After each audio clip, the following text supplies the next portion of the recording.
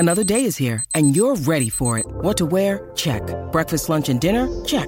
Planning for what's next and how to save for it? That's where Bank of America can help. For your financial to-dos, Bank of America has experts ready to help get you closer to your goals. Get started at one of our local financial centers or 24/7 in our mobile banking app. Find a location near you at bankofamerica.com/talktous.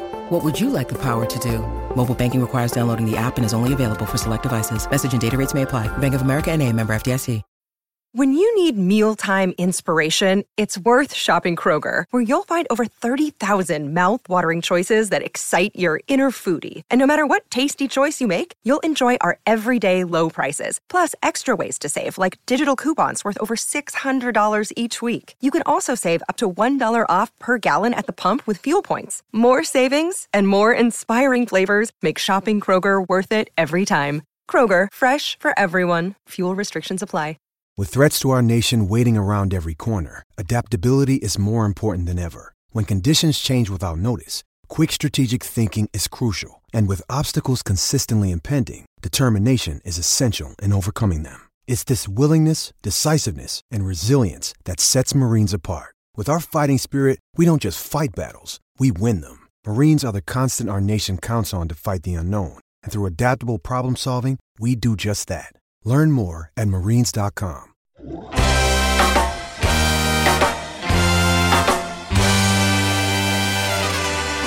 You're listening to the Red Seat Podcast, part of the Over the Monster Network. Red Sox fans have longed to hear it. The Boston Red Sox are world champions. Hosted by Jake Devereaux. It's gone. It's into the bullpen. This game is tied. This game is tied. David Ortiz. David Ortiz. David Ortiz. And featuring Keaton DeRocher. It's a grand slam. I'm telling you, it's time to party. Welcome back to the Red Seat Podcast. This is your host, Jake Devereaux, and today I am joined by Keaton DeRocher of Over the Monster and the Dynasty Guru for episode 248 of the show. Keaton, welcome back. How you doing, man? Doing good, man. Just chilling in the AC in my hotel room because it's 105 outside. So just keep it cool. Yeah, Keaton is joining us from the Dallas-Fort Worth area, so he probably flew into a gigantic airport and is now roasting alive. So I'm glad you have some AC, my friend. Oh, it feels so good. Yeah. All right. So today on this show, we are going to be talking about, the stretch of games that the Red Sox are playing right now against the Rays. We're going to be hitting on the big story today, which is really the starting pitching and all that's going on with that with the Red Sox. Some bad news, some good news. We'll hit on the bullpen a little bit. We'll talk a little bit about JD Martinez, and then we'll get to some listener questions. So we've got a nice full day. Let's get started, though, with a tiny recap here of what's been going on with the Red Sox. Since we last spoke, Keaton, they did play 3 games at Wrigley Field. And it didn't go so hot. We were talking about sweeping the Cubs and almost got swept by the Cubs instead. The Red Sox did salvage a game from that series. Overall, not so hot, though. What do you think went wrong in the Cubs series? Yeah, I think it was just a classic playing down to the competition deal, especially in Game 1. They immediately jumped out to a lead. I mean, the first pitch, right? Durant hit a home run. First pitch, they tacked on a few more in the next inning. And then they got real complacent, let the Cubs come all the way back, and then just kind of tried to cruise from there and got bit in the butt and got, again, some late-inning bullpen shenanigans, bit him in the butt, which has kind of been the case all year. And then pretty much the same thing happened in Game 2. And then Game 3, let him hang around, and then finally got a win in extra innings. So, been a long time coming to get one of those. So, yeah, it just felt like one of those where they kind of expected to just kind of go in and cruise, and then when they immediately scored some runs, they thought, it was going to be a walk in the park, and then it's like, oh, yeah, wait, we're playing a major league team. Maybe we should start trying again. And then by then it was too late. I think it was Patrick Wisdom that smoked that ball off of Matt Strom, too, right, to blow the save? Yeah. Yeah, that thing went 450 feet. Joe Castiglione almost had a heart attack when he saw that thing. It was absolutely obliterated. But yeah, that was too bad. But I think the biggest news of the Cubs series was Josh Winkowski's quote about Wrigley Field being like no big deal. He basically, I have the quote actually right here. He said, doot. This is great television, radio, whatever. He said, little underwhelming. Fenway has a presence to it. I really didn't get that here, to be honest. I said to my mom last night, this place is very stock standard. And then to that, I said on Twitter, this was also my take when I went, sorry to all my Cubs fan friends, but he speaks the truth. It's pretty cookie cutter. And Cubs fans killed me for that. So, Keaton, what's your opinion about Wrigley Field? No, that's spot on. It's what? Which part? Your take. Spot on. Yes. Awesome. I didn't expect you to be team me with this one. No, it's, it's small. The only thing that's cool about it is the ivy. It doesn't have fun dimensions. It's kind of neat that it's in the city, which is rare for ballparks now, because normally they're not. They're in a compound way outside a city, with a bunch of other stadiums for whatever city it is. So it's cool that it's within the city, and it's cool that the wall has ivy on it. But other than that, there's no fun dimensions. The outfield is just all bleachers. It's not actual seats. It's that's, I guess, kind of neat. All the other seats are really small and uncomfortable, just like Fenway Park's. At least we have a weird triangle, a giant monster, some massive right field. It's really weird. It's a really weird place to play baseball. You walk into Wrigley Field and it looks just like a high school field, except there's grass on the walls.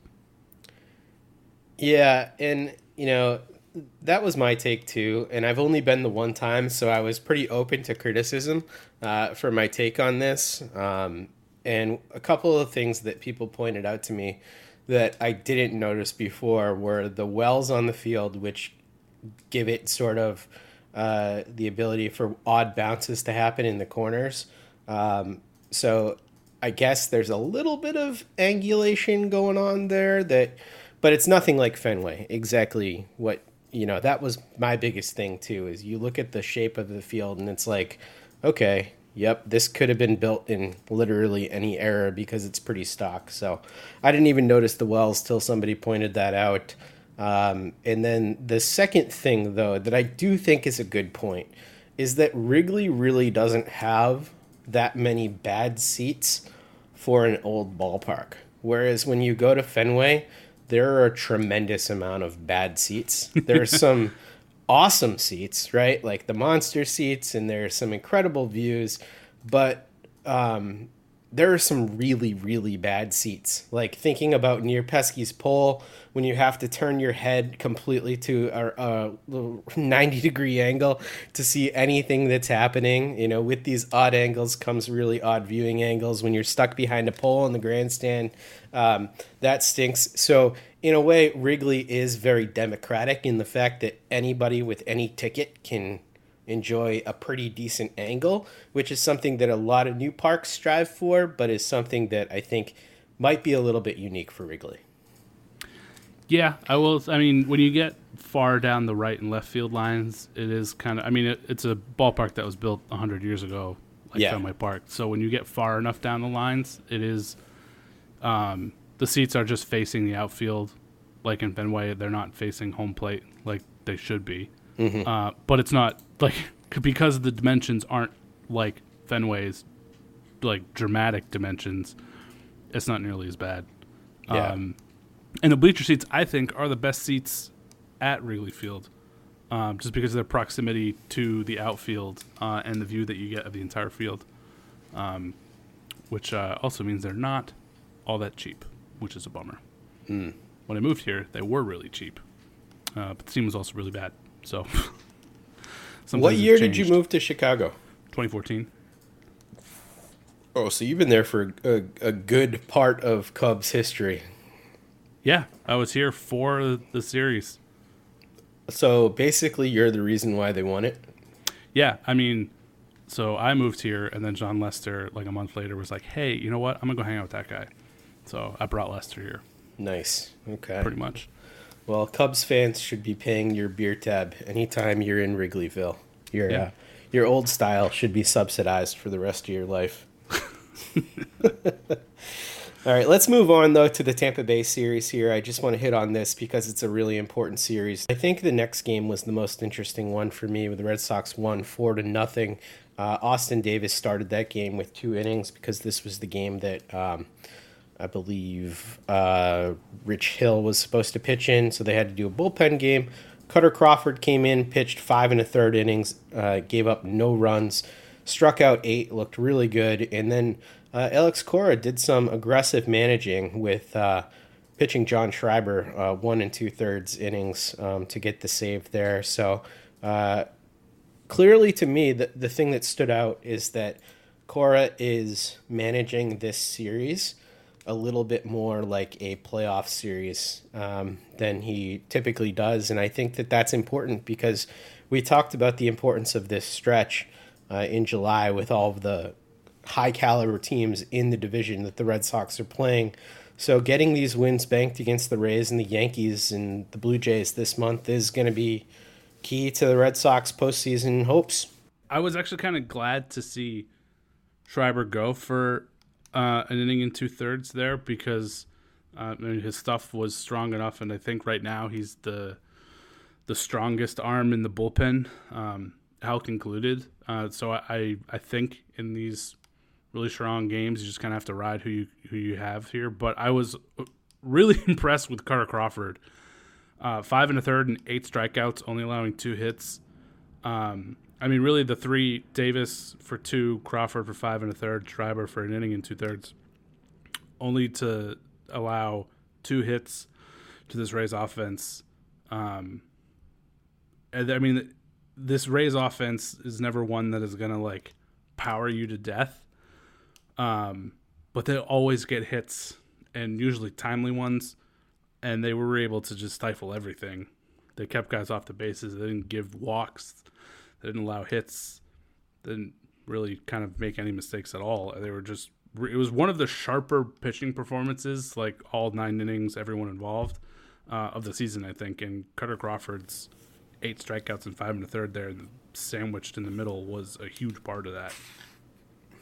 Yeah, it was. And also, I think the nice thing about Schreiber's performance was he only threw 17 pitches to get the job done, almost 2 innings. So he's been just a revelation for this team. He's been one of 2 trustworthy bullpen arms, and we'll get to that a little bit later. But yeah, that's a good development for the Red Sox, John Schreiber. All right, let's get to the pitching situation, though, because this is where things have gotten quite wonky here. So we mentioned that Rich Hill injured his knee, or that he was injured. We didn't say that it was his knee, but it was his knee. And he could miss up to a month. And, at 42 years old, you can never really bank on things healing in a quick way. So we don't really know what's going on with Rich Hill, whether he'll be back in 2 weeks, 4 weeks, 6 weeks. He's going to be out for some period of time. Michael Wacha is also dealing with a period of what Alex Cora deemed dead arm, so he's just not feeling right. He's supposed to make a start Friday against the Yankees, but we'll see if he actually does make that start. In addition to that, Nathan Eovaldi's not back, and Garrett Whitlock has been confirmed by Alex Cora to be moving to the bullpen for the remainder of the season when he gets back, which is probably the right move considering what's going on with the bullpen at this point. So lots of things going on the injury front. And what this has led to is it's led to a couple things. Chris Sale is actually making his last rehab assignment start as you're listening to this today on Wednesday with Worcester, AAA Worcester. And if he does well, he's going to rejoin the rotation next week. So that's one good piece that could come back. What's your confidence level in Sale once he does come back to the rotation, and how worried are you about Michael Wacha's period of dead arm that he's going through? Boy, things change so quickly in a week.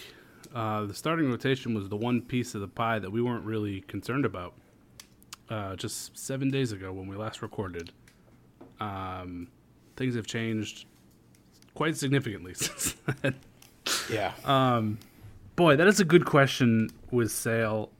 I mean, it's hard not to feel confident if he's on the mound, just given the body of work. But at the same time, we're going on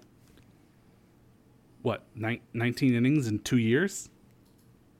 Yeah. So it's like, I don't know. If he's on the mound, just, given his mentality, I feel confident that there's going to be a good start. But at the same time now, with the injury history and the lack of innings that he's racked up over the last 2 years, we shouldn't expect a lot out of him, because it'd kind of be unfair to expect him to just be vintage Chris Sale after coming back from all of this. Tommy John is tough to come back from. Normally it takes guys it's the 12 months of recovery and then another 6 months of being on a mound before you start to really feel like yourself again. I didn't really get that, because then he had the rib thing and a back thing and something else that really just kind of wrecked it. So is he still, is that time frame still fit for him like it does for other pitchers? I'm not sure. But then I just keep coming back to it's Chris Sale. How can I not feel confident in Chris Sale's start? So I really don't know what to expect. Just because he's on the mound, I'm going to feel confident about it. But I guess it's kind of I'm going to enjoy it for however long it lasts, because I'm not entirely sure how long it's going to last, kind of thing. Yeah, I'm really optimistic about Chris Sale, so I'm going to let you ease into your old role of being the pessimist, Keaton. Excellent. And that's I'm not thinking that Chris Sale is going to be 2017 Chris Sale ever again. That's probably not happening, because he doesn't have a time machine. But I really do think that Chris Sale's stuff, even in a reduced form, as long as he's healthy, will play against the best hitters in the world. And I've been really encouraged by what we've seen in his 3 little rehab starts here, and I'm really interested to see what he does tonight as you're listening to this in Worcester. But he's made 3 rehab appearances. His last one was 4 innings pitched at AA Portland against Toronto's AAA team. He gave up 1 earned run, struck out 7, didn't walk anybody. And over his 3 appearances, he's been ramping up slowly. He's got 7 2/3 innings pitched, 14 strikeouts, 1 walk. That's a good ratio, and that is actually what Chris Sale has always been famous for. Is he actually has the best strikeout to walk ratio of any starter in MLB history, with a minimum, I think, of 1,500 or 2,000 innings. I can't remember which one, but he is the all-time leader in that category. So if Chris Sale can regain that command that he had pre-Tommy John surgery, and I think that he can, because that's one of the things that typically goes with pitchers. It's sort of a harbinger of an elbow injury, is when command guys tend to lose command of their pitches a little bit, and they're not able to place them exactly where they are. I think as long as Chris Sale has that ability, like he's said a couple times, it really doesn't matter if the ball's coming out of his hand at 96 or 92. Sure, he'd rather it come out at 96, but as long as he's placing it where he wants to, I think that he's going to be one of the better pitchers in this staff, probably one of the better pitchers in the American League, if not an ace, albeit probably not prime Chris Sale, but I think he can get pretty damn close to it. See, I feel the same. If Chris Sale's on the mound, I just naturally feel like that's what we should expect. I just wonder if it's a little too much given the time that he's missed. Yeah. I don't know. I think, would you agree that before the Tommy John surgery, Chris Sale was on a Hall of Fame trajectory? Yeah. I think so too. And so I think with guys like this, you kind of have to look at them a little bit differently. And he's still just 33 years old. It's not like he's that old for a pitcher. And with his stuff, I don't know, man. I just think that this guy can come back and do it. So I'm excited about Chris Sale. I think it's going to be massive for this team down the stretch, especially with the way that Nick Pivetta, our guy who's pitching right now, is going. And if Eovaldi can come back, all of a sudden you have a pretty enviable top three right there in your rotation with those guys. So I'm encouraged, but that's not the only big news here. I did mention the Michael Wacha dead arm thing, Keaton. I know he's been your guy all year. His last start, he didn't really look like himself. He was hit around a little bit more. How worried are you about this? Because one of the big red flags that we talked about with Michael Wacha heading into this season, and one of the biggest reasons why I was sort of doubtful of Michael Wacha's effectiveness, is because he threw 124 innings pitched last year, but the year before that it was 34. Year before that 126. Like, he hasn't had high innings totals, and he's already at 70, albeit really high quality innings so far this year. But he's starting to get to that point where he usually has something that causes him to break down a little bit. Yeah. I'm concerned. This was the first start, as I scanned the game log real quick, all year where he had more walks than strikeouts. That's not great. It was the second most hits he'd given up, and it was tied for the most walks he'd given up.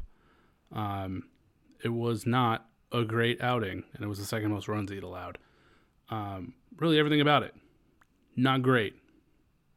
So then to follow that up with a dead arm really kind of started putting me into like oh no, this is going to turn into a thing and not just a one start through the order thing. And then that kind of compounded with Hill's out for a month. Still don't have Eovaldi back. Right now, we don't have Whitlock back. Both of those guys are hopefully returning soon. We are supposed to get Sale, barring everything going well tomorrow, back. But right now, we basically only have one starter currently active in the rotation that we started the season with. And that is a little worrisome. So that was my immediate reaction, was he had been going so well that it's kind of like everything's kind of correcting back to the law of averages, whatever you want to term it. Like, everybody was kind of pitching above themselves, and now things are kind of starting to swing the other way, either with injuries or like innings totals catching up on some guys. It's kind of scary. Yeah, I remember when we did our preseason predictions, one of the things we were talking about was how many innings both Wacha and Hill would go. And I think I said 110 innings or 120 innings or something like that for Wacha. And I said 70 for Rich Hill. And they have both not hit those marks yet. We have a lot of time left. But I'm worried that I'm going to be right about both of those guys, and I really don't want to be. Because I think we need them to bridge that gap between Paxton and Sale coming back and whatever they can give you. And we both talked about how optimistic we are about Sale. I'm less optimistic about Paxton just because we've heard a little bit less from him and because he's not the same caliber of pitcher. But the biggest concern I have with Michael Wacha, though, is the fact that he has been really overperforming what all of the advanced metrics are saying about him. If you go to his StatCast page right now for 2022, his percentile ranks for xWOBA, xERA, x batting average, x slugging, exit velocity, All these things are just incredibly low. There's a tremendous amount of blue on his page.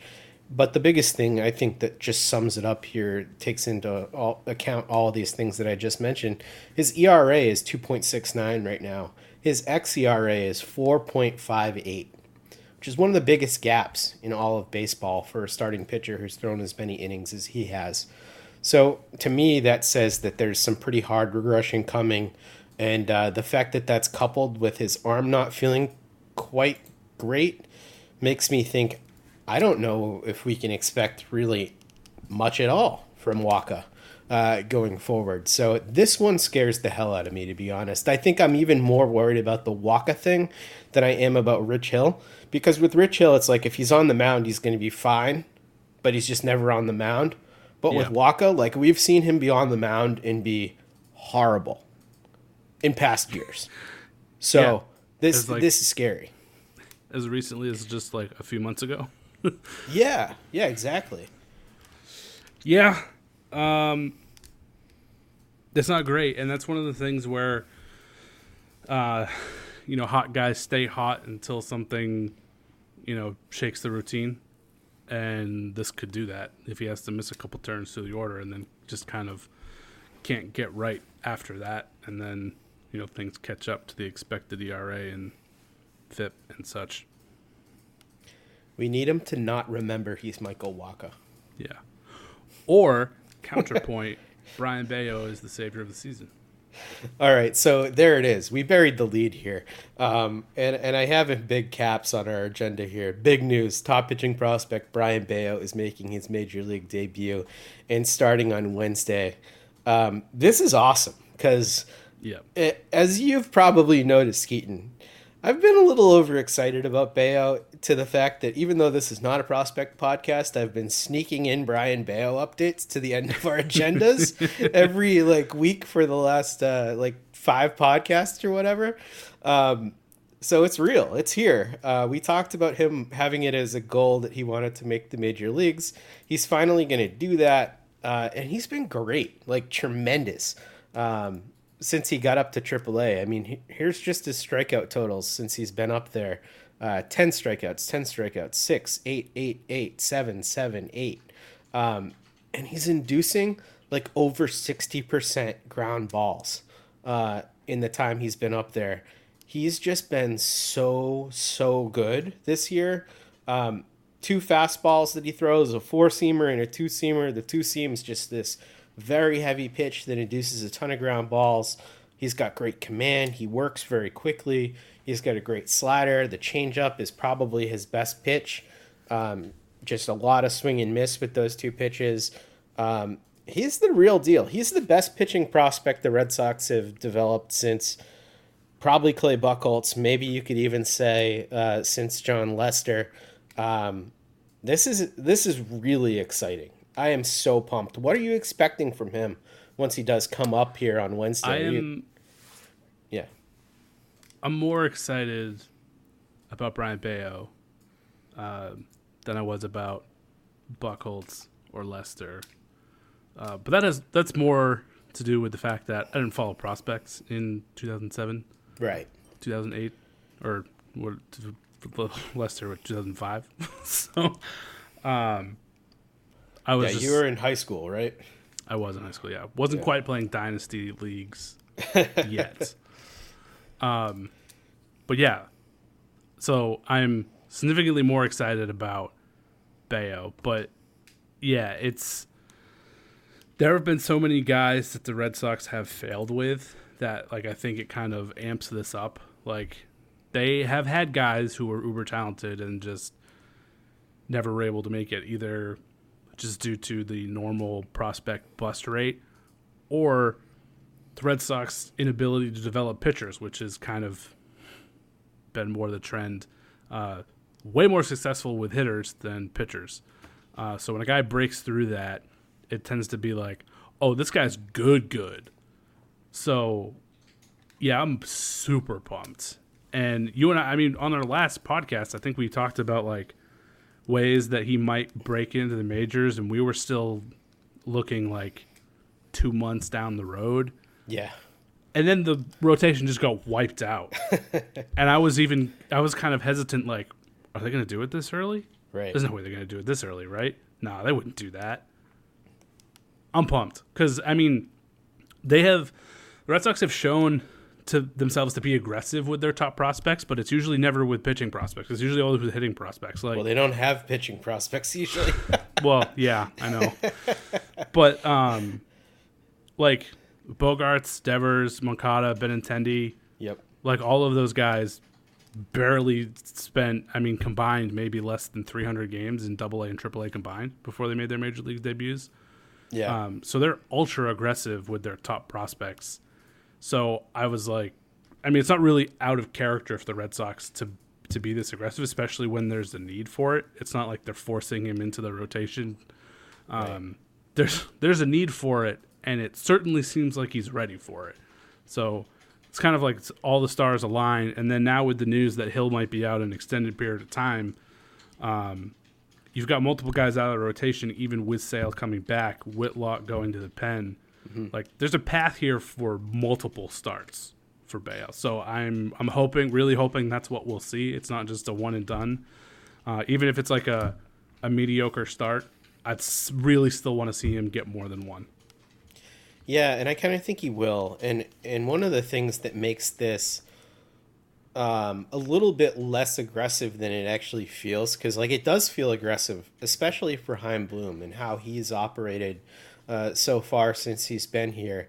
I think it shows a couple different things. It shows the belief in the prospect first and foremost, but it also shows a recognition from the Red Sox front office and Chaim Bloom as to where this team is in this race right now and who they're playing, and playing the Rays and the Yankees and all these teams this month. Like, they're feeling the urgency. They clearly are.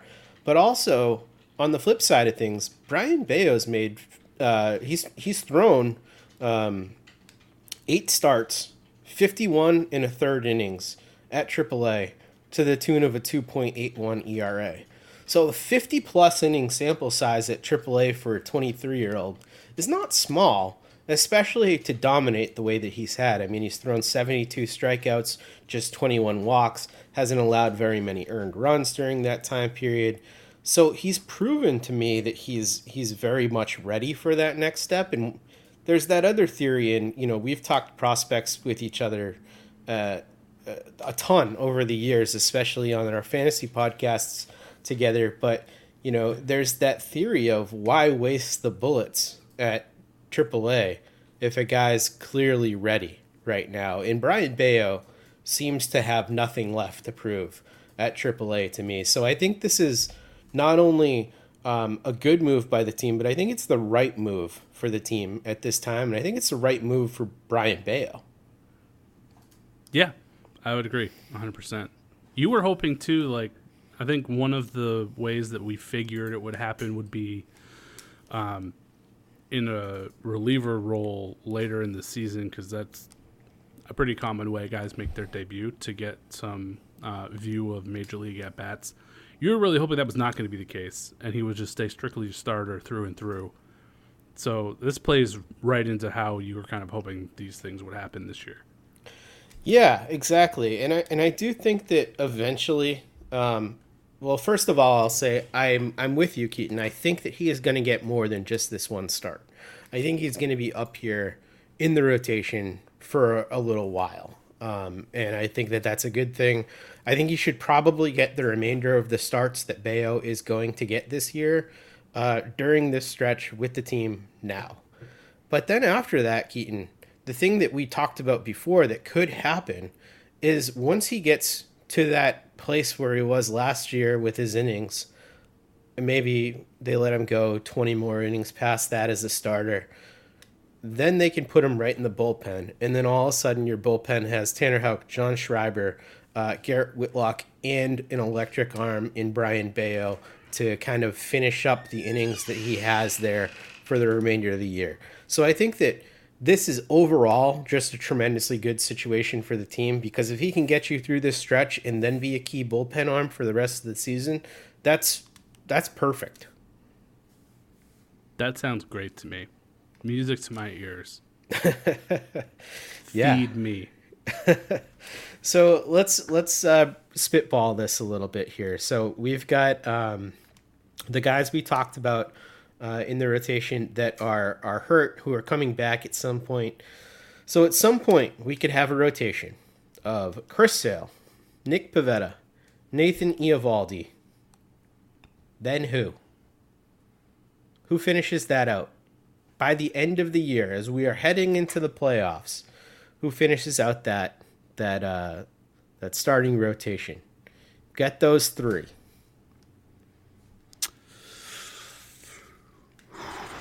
I think Waka.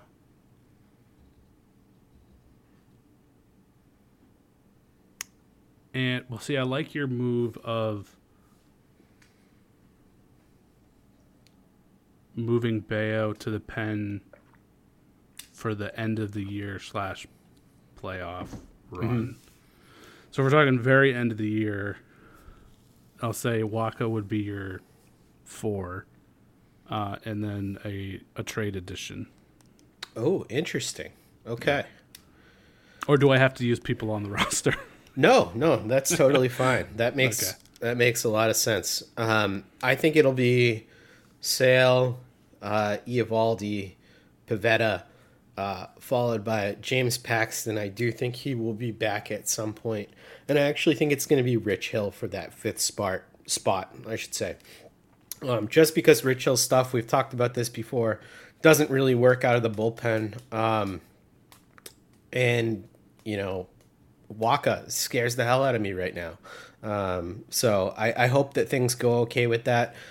I am a little surprised that you think they're going to make a trade addition, though, because one of the things that's been different about this Red Sox team than past Red Sox teams, and one of the things we've seen over the past few games, is the much improved depth to the starting pitching. And we talked about the performance that Cutter Crawford had. Connor Seabold looked way better in his last start. He went 4 innings pitched, only allowed 1 earned run, struck out 4 against the Cubs. He pitched a good game for Connor Seabold. So why do you think they're going to go after another guy there? Do you think that ultimately they just don't trust those guys to carry as much of the load as they might have to during this stretch? Because you can never have too much pitching, and I think you can go out and get a better arm from someone else. That's not a bad idea at all. And I think that there's a pretty solid argument to be had that Seabold and Crawford and some of these other guys, if you sell them now to go make a move for a more established major league pitcher, let's just say they go after a Frankie Montas. Like, that guy's going to be a lot more impactful to your team this year, in a year that you're trying to contend, than those guys will. And you can argue that you're selling high on a guy like Seabold or Crawford, or one of these guys that's sort of a fringy 5th starter, because ultimately, right, you're the Red Sox. Controllable 5th starters are not as important to you as they are to the Oakland Athletics. Correct. So it's a sound. Or at least they should be. Right, yeah.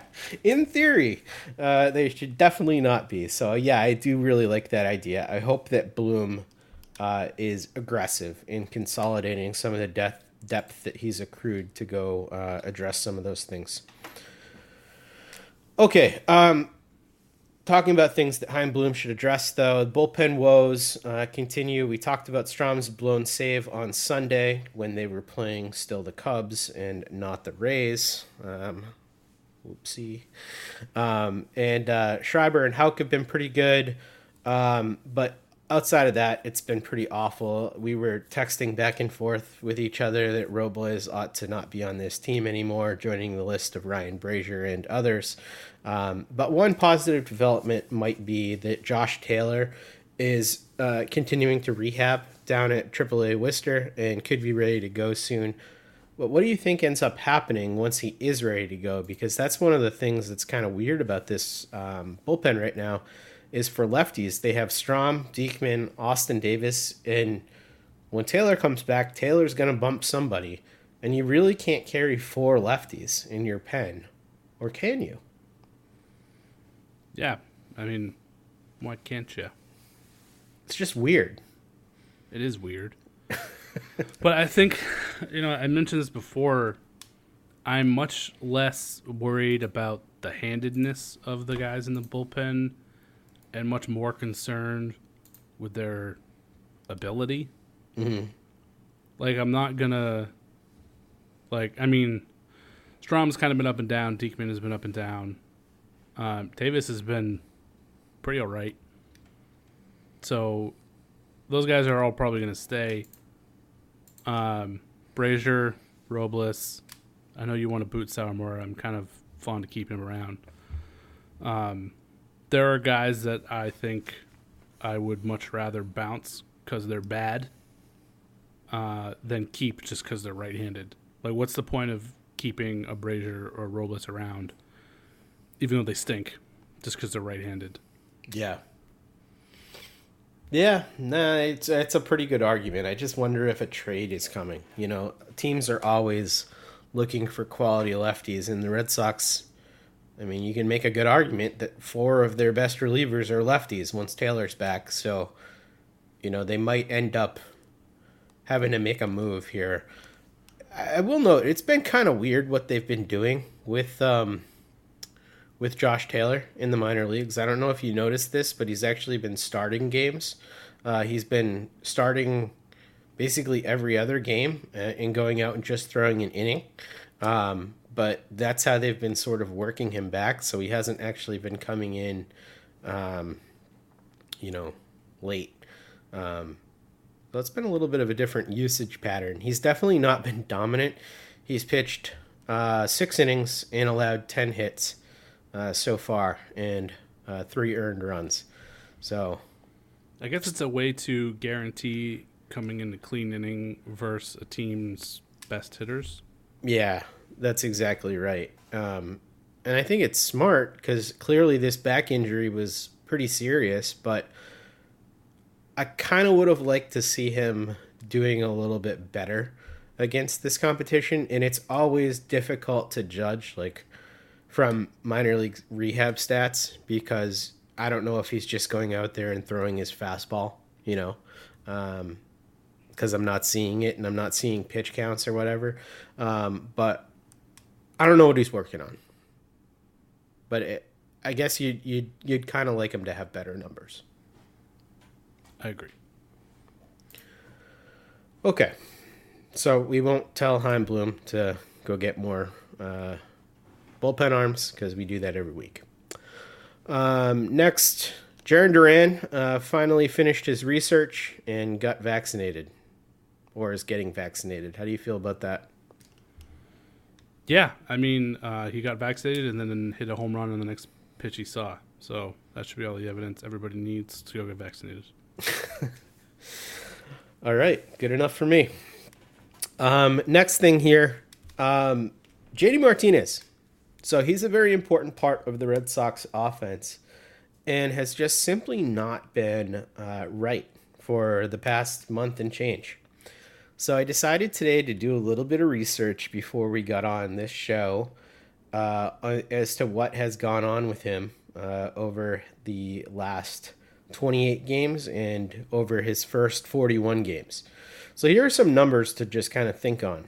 So his first 41 games this year, which is through May 31st, JD Martinez hit 363 with a 425 on-base percentage, a 563 slugging percentage, a whopping 17 doubles, 5 home runs for a 179 WRC+.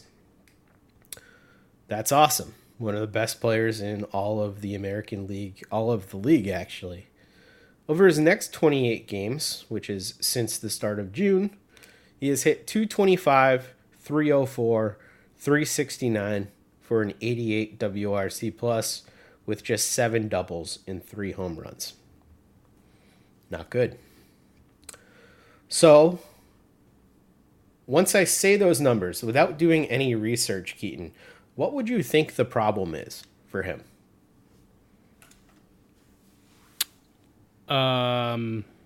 Mercury's in retrograde. Well, to the non-astronomers here, what do you think the problem could be? I don't know. That's weird. Is he hurt? Seems like a hurt thing. It's pretty drastic. Maybe. What if I made you even more confused by telling you, over his first 41 games, he had a 14.3 swinging strike rate. And over his last 28 games, in which he's been horrible, he's had a 12.9% swinging strike rate. So he's actually swinging through fewer pitches when he's been doing poorly. That's weird, right? That's weird. Sounds like a Mercury in retrograde thing. I think that is strengthening my case. Okay, we're going to get even weirder here. Over his first 41 games, his contact percentage was 72.5%. Over his last 28 horrible games, his contact rate has gone up to 75.6%. Am I starting to freak you out? So is he just not swinging? Is that the thing? No, he's swinging.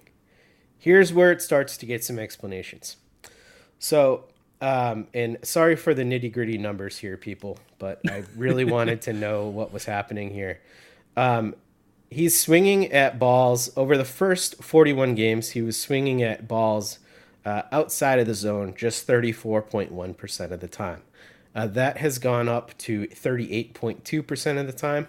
So he's swinging at balls outside of the zone more over his last 28 games. But the biggest thing that's happened, and I think the thing that you could point to, Keaton, that might indicate that he's not feeling 100% physically, is his hard hit rate. It was 45.8%, which is really high over his first 41 games. Over his last 28 games, it's 38.1%. And he's only had 6 barrels over the last 28 games versus 18 barreled balls over the first 41. So he's just simply not hitting the ball hard anymore. It's not that he's having trouble making contact or even swinging through more pitches. He's just not hitting the ball hard. He's not barreling the ball anymore. So that tells me something physical is probably going on with him. We know that he's had the back issues, and he did have a little bit of a minor flare-up, which caused him to miss a few plate appearances here in the last month or so. But it's something to keep an eye on because, you know, he's only got a half year left of control, and if JD Martinez is not good, this offense is going to suffer. Yeah, I saw, I can't remember now if it was on the broadcast a couple of days ago or if it was on Twitter. So it was on Twitter and someone posted it. Sorry, I can't give you credit, but I just forgot. But since his last homer, he's hitting under 200. So I wonder if you shrunk that window on the hard, because like a 38% hard hit rate, while that is a drop from what he was doing before, it's still 3% over the major league average. Right. And it's still really hard.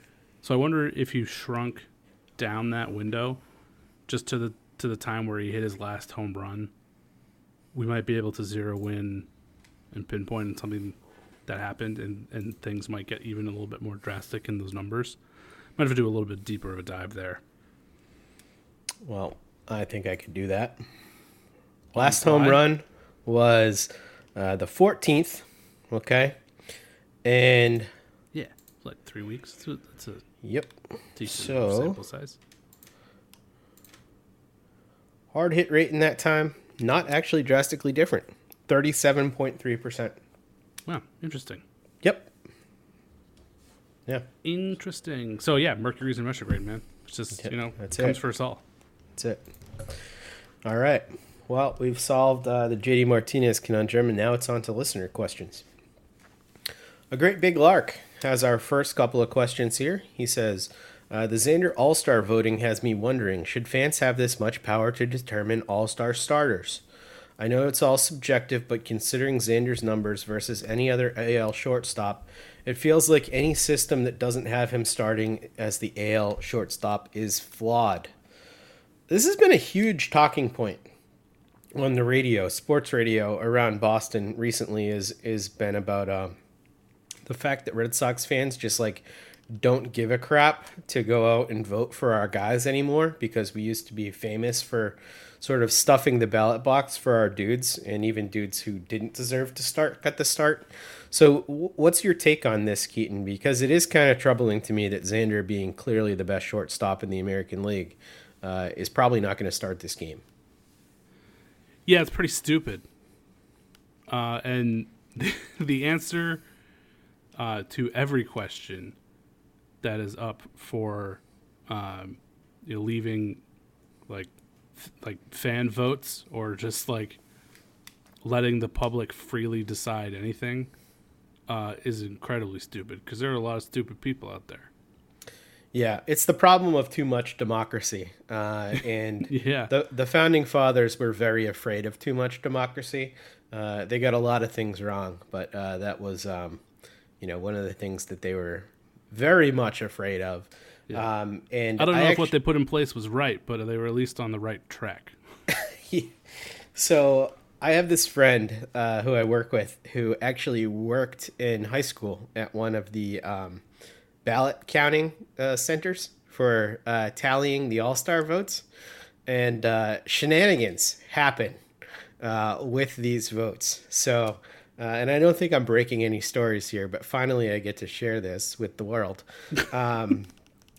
So for small market teams like the Royals and the Pirates and stuff like that, they would send in just these perfectly packed, clearly like all cut by a machine ballots that were like packed in plastic, and clearly like someone at the Pirates just took an entire stack of these things and just like punched in a player, and sent them to these ballot counting places. And for the big market teams like the Red Sox and the Yankees and the Cardinals and, these other teams that have great fan bases, my friend said they were all over the place. They were covered in beer and ketchup and like whatever else, and they were clearly done by people at the games. And no one batted an eye at the fact that, like, I guess, ballot stuffing and, making it happen was just a thing. And if you remember a couple of years ago, the Kansas City Royals, when they were good, they had like everyone starting. Yeah, they had like, yeah. It was like, wasn't it like 8 and Mike Trout? Yeah, it was so ridiculous. So no, the people should not have this much control. I think it's the dumbest thing in the world. That's how you end up with what was it, the English research boat, Bodie McBoatface? Yeah, that's right. And then it was like Mountain Dew did like an open public poll for what their new flavor should be named, and the leading vote getter was Hitler Did Nothing Wrong, and they had to immediately cancel it. Oh God. And like that's what happens. That's what happens when you open it up like that. Just people are terrible. Yeah. 0 days since our last nonsense. Not good. Don't give the people too much power. All right, next one here from a Great Big Lark says, if Bayo shoves in his first start, what do you think about keeping him in the rotation to see what he can do? Optioning or DFAing the underperforming bullpen arms, keeping Winkowski, Crawford, and Seabold in the bullpen as multi-inning relief options. So we already talked about Bayo staying up, but you already know my feelings about Winkowski being in the pen. I think that's a wonderful idea. But yeah. Crawford and Seabold, we saw Crawford in the pen. He sucked. But Crawford just went out and threw 5 1/3 great innings. So something's different with him. Seabold, though, I don't think his stuff would play in the bullpen. What's your take on those two guys? Crawford and Seabold staying in the bullpen as long relief guys. Yeah, it's interesting because I don't know. Crawford seems like the classic 5th starter inconsistent guy. Like, I don't know if his stuff really makes sense in the bullpen either. But someone's got to be the new Brian Johnson and be here for 10 years. So maybe that's Seabold, and then you end up packaging Crawford in a deal for somebody else, like you were pointing out earlier, like move one of those guys, sell high, Yeah. kind of thing. Yeah, I think Winkowski's stuff is clearly the only guy here that I think we can say would play up in the bullpen. I do think Crawford or Seabold might be more valuable as a trade chip, and I think the thing that hurts Crawford's case here, too, is the fact that Crawford, as far as we know, is still not vaccinated. And I think that's a pretty big consideration for Chaim Bloom and Alex Cora when constructing whatever they want their pen to be long-term. Yeah. So, hurts his case quite a bit. But yeah, Agreed. Bayo definitely should start for a while. More Bayo. The next one comes from, I don't know, Gethin Kulba. He says, first time, long time. Do you guys have any idea what Aspiration does? Meaning the company that's got their logo all over the ballpark. Because none of us do. Keaton, any insight? I thought that was when you're eating or drinking and your goes down the wrong pipe and you like kind of choke a bit. I thought that was aspiration. I think aspiration is just to breathe. Oh, it's just breathing? Breathing, yeah. So I think that this company is some sort of environmental company that plants trees or something. I don't know. I haven't actually looked into it because I didn't care, but I do think it has something to do with breathing. Credit Or card trees. service company. It's what? Credit card service company? How on earth does that have anything to do with trees? Isn't their logo a tree? This is just an A. Oh. Wow. I mean, the logo that's on the field is just the word aspiration. So, wow. Well, that's really something. so let me look up a little definition here. Is it something about choking? Or is it the same as choking is the question. And the answer is when food or drink or foreign objects are breathed into the lungs. Yeah, and then it goes down the wrong tube. Might happen during choking. But see, I was right. Wait, so the credit card company is named after choking? I mean, I don't know if they're named after choking, but that's aspiration is, and it's technically not choking, but it's when stuff goes down the wrong pipe. I mean, I'm sure you've done this before. Like, Yeah, of course. You're drinking water, it goes down the wrong pipe, and you kind of cough a little I bit. did and it you're 2 like, days oh, ago. sure. It sucked. Yeah, that was aspiration. There you go. Wow. All right. Well, You aspirated. all right. Now we're moving on to Gordon Comstock's question, which is Are definitely you sure you don't more want to do like another baseball. 10 minutes on this? I'm totally good with aspiration. I think I might aspirate if I continue. Gordon Comstock has a good question for us, though. He says, one is 2007 Ellsbury. One is Duran from a day ago this year, albeit about 50 less plate appearances. Without looking it up, which is which? And he gives us two lines, 333, 386, 530, 919 OPS, 153 WRC+, 18.1% K rate, 6.1% walk rate, and a 404 BABIP. That's the first line. The second one is 353, 394 OBP, 509 slugging, 902 OPS, 131 WRC+, 11.8% K rate, and 6.3% walk rate with a 380 BABIP. So Keaton, I'm going to give my guess first because this was my guess, and Keaton can confirm. I guessed that the 333 one was Ellsbury, but Keaton knew the answer because Keaton just traded Duran in his own league, in one of his fantasy leagues. So Keaton, tell us what the right answer is. Yeah, I was acutely aware of what Duran's line was because I literally hours before this had just been looking at his slash line. So I guess technically it cheated here because I knew exactly where it was. But no, the 333 was Duran. 353 was Ellsbury in 2007. Also notable, Jarren Duran, 5 steals so far. Ellsbury that season, 6. Wow.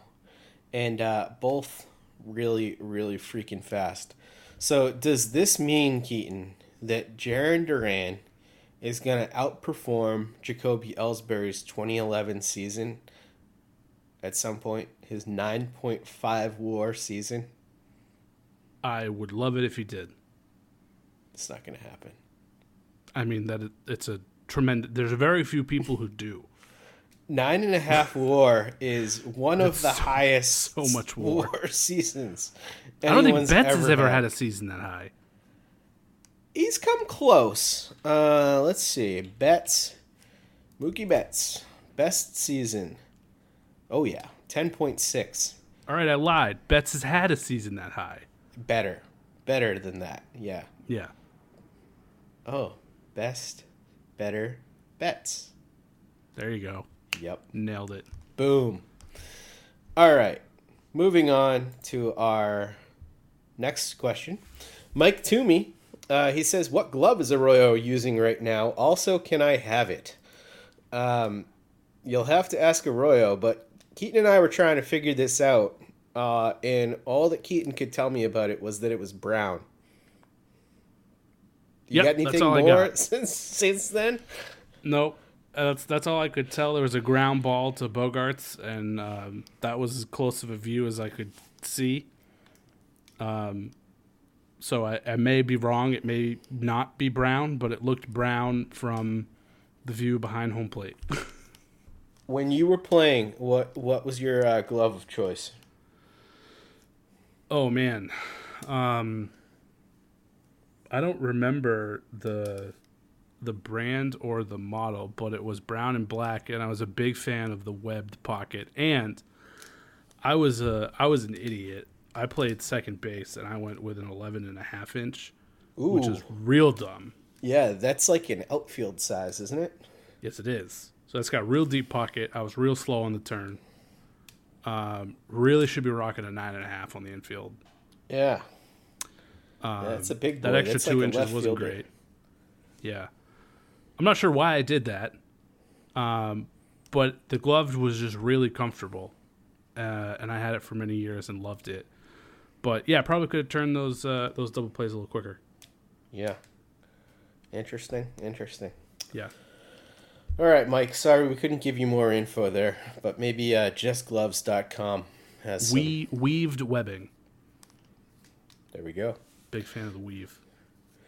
Last question here comes from You Know the Vibes. Why on earth does stupid-ass Chaim Bloom still have a job? I said I would address this one. Chaim Bloom, not as stupid-ass.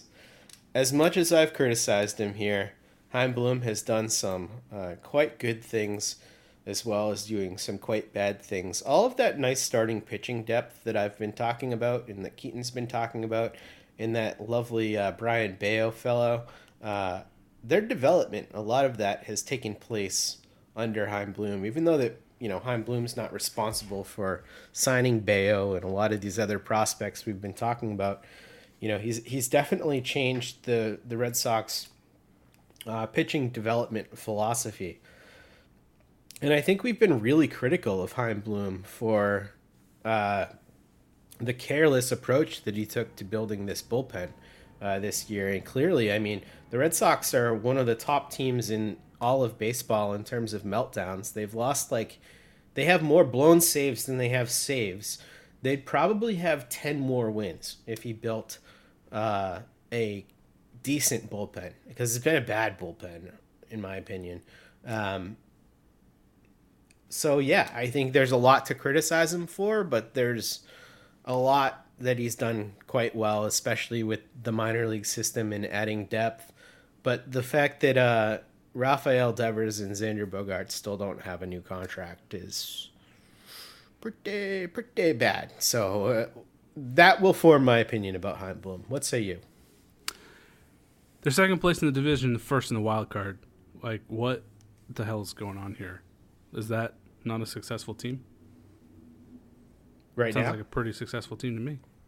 Yeah, it's successful, but, you know, I think you could argue that we would be right behind the Yankees with a comparable bullpen. Sure. Yeah, instead of 13 games back. That doesn't mean that the team is perfect. Like you said, there are absolutely things to criticize him for, but Chaim Bloom, not a stupid ass, and certainly deserves to have the job that he has. Agreed. Unless he lets Bogart's endeavors go. Correct. And then he doesn't deserve his job. Correct. So until then, we're Team Bloom. Correct. Albeit two rational, critical people. Well, we had two metrics. We had this past offseason. Mm-hmm. We're like, dude's got to spend money. He did. We would have liked to have seen one of those, something else in the bullpen. But, you know, we'll see if maybe something happens at the trade deadline. But then also Bogart's endeavors, extensions to the core of the roster. Yep. So we're 1 for 1. TBD on part 2. Yep. He'll make up for a lot if he can fix those things. So we shall see. Well, thank you all for joining us for today's episode of the show. We do hope you enjoyed it, even if I messed up on what games happened when. But if you did enjoy it, tell your family, your friends, your enemies to subscribe to this podcast. If you didn't enjoy it, tell just your enemies. And follow Keaton on Twitter at The Spoken Keats. Follow me at DevJake. Follow the Over the Monster account at Over the Monster. And subscribe. So thanks a lot. We'll be with you next week.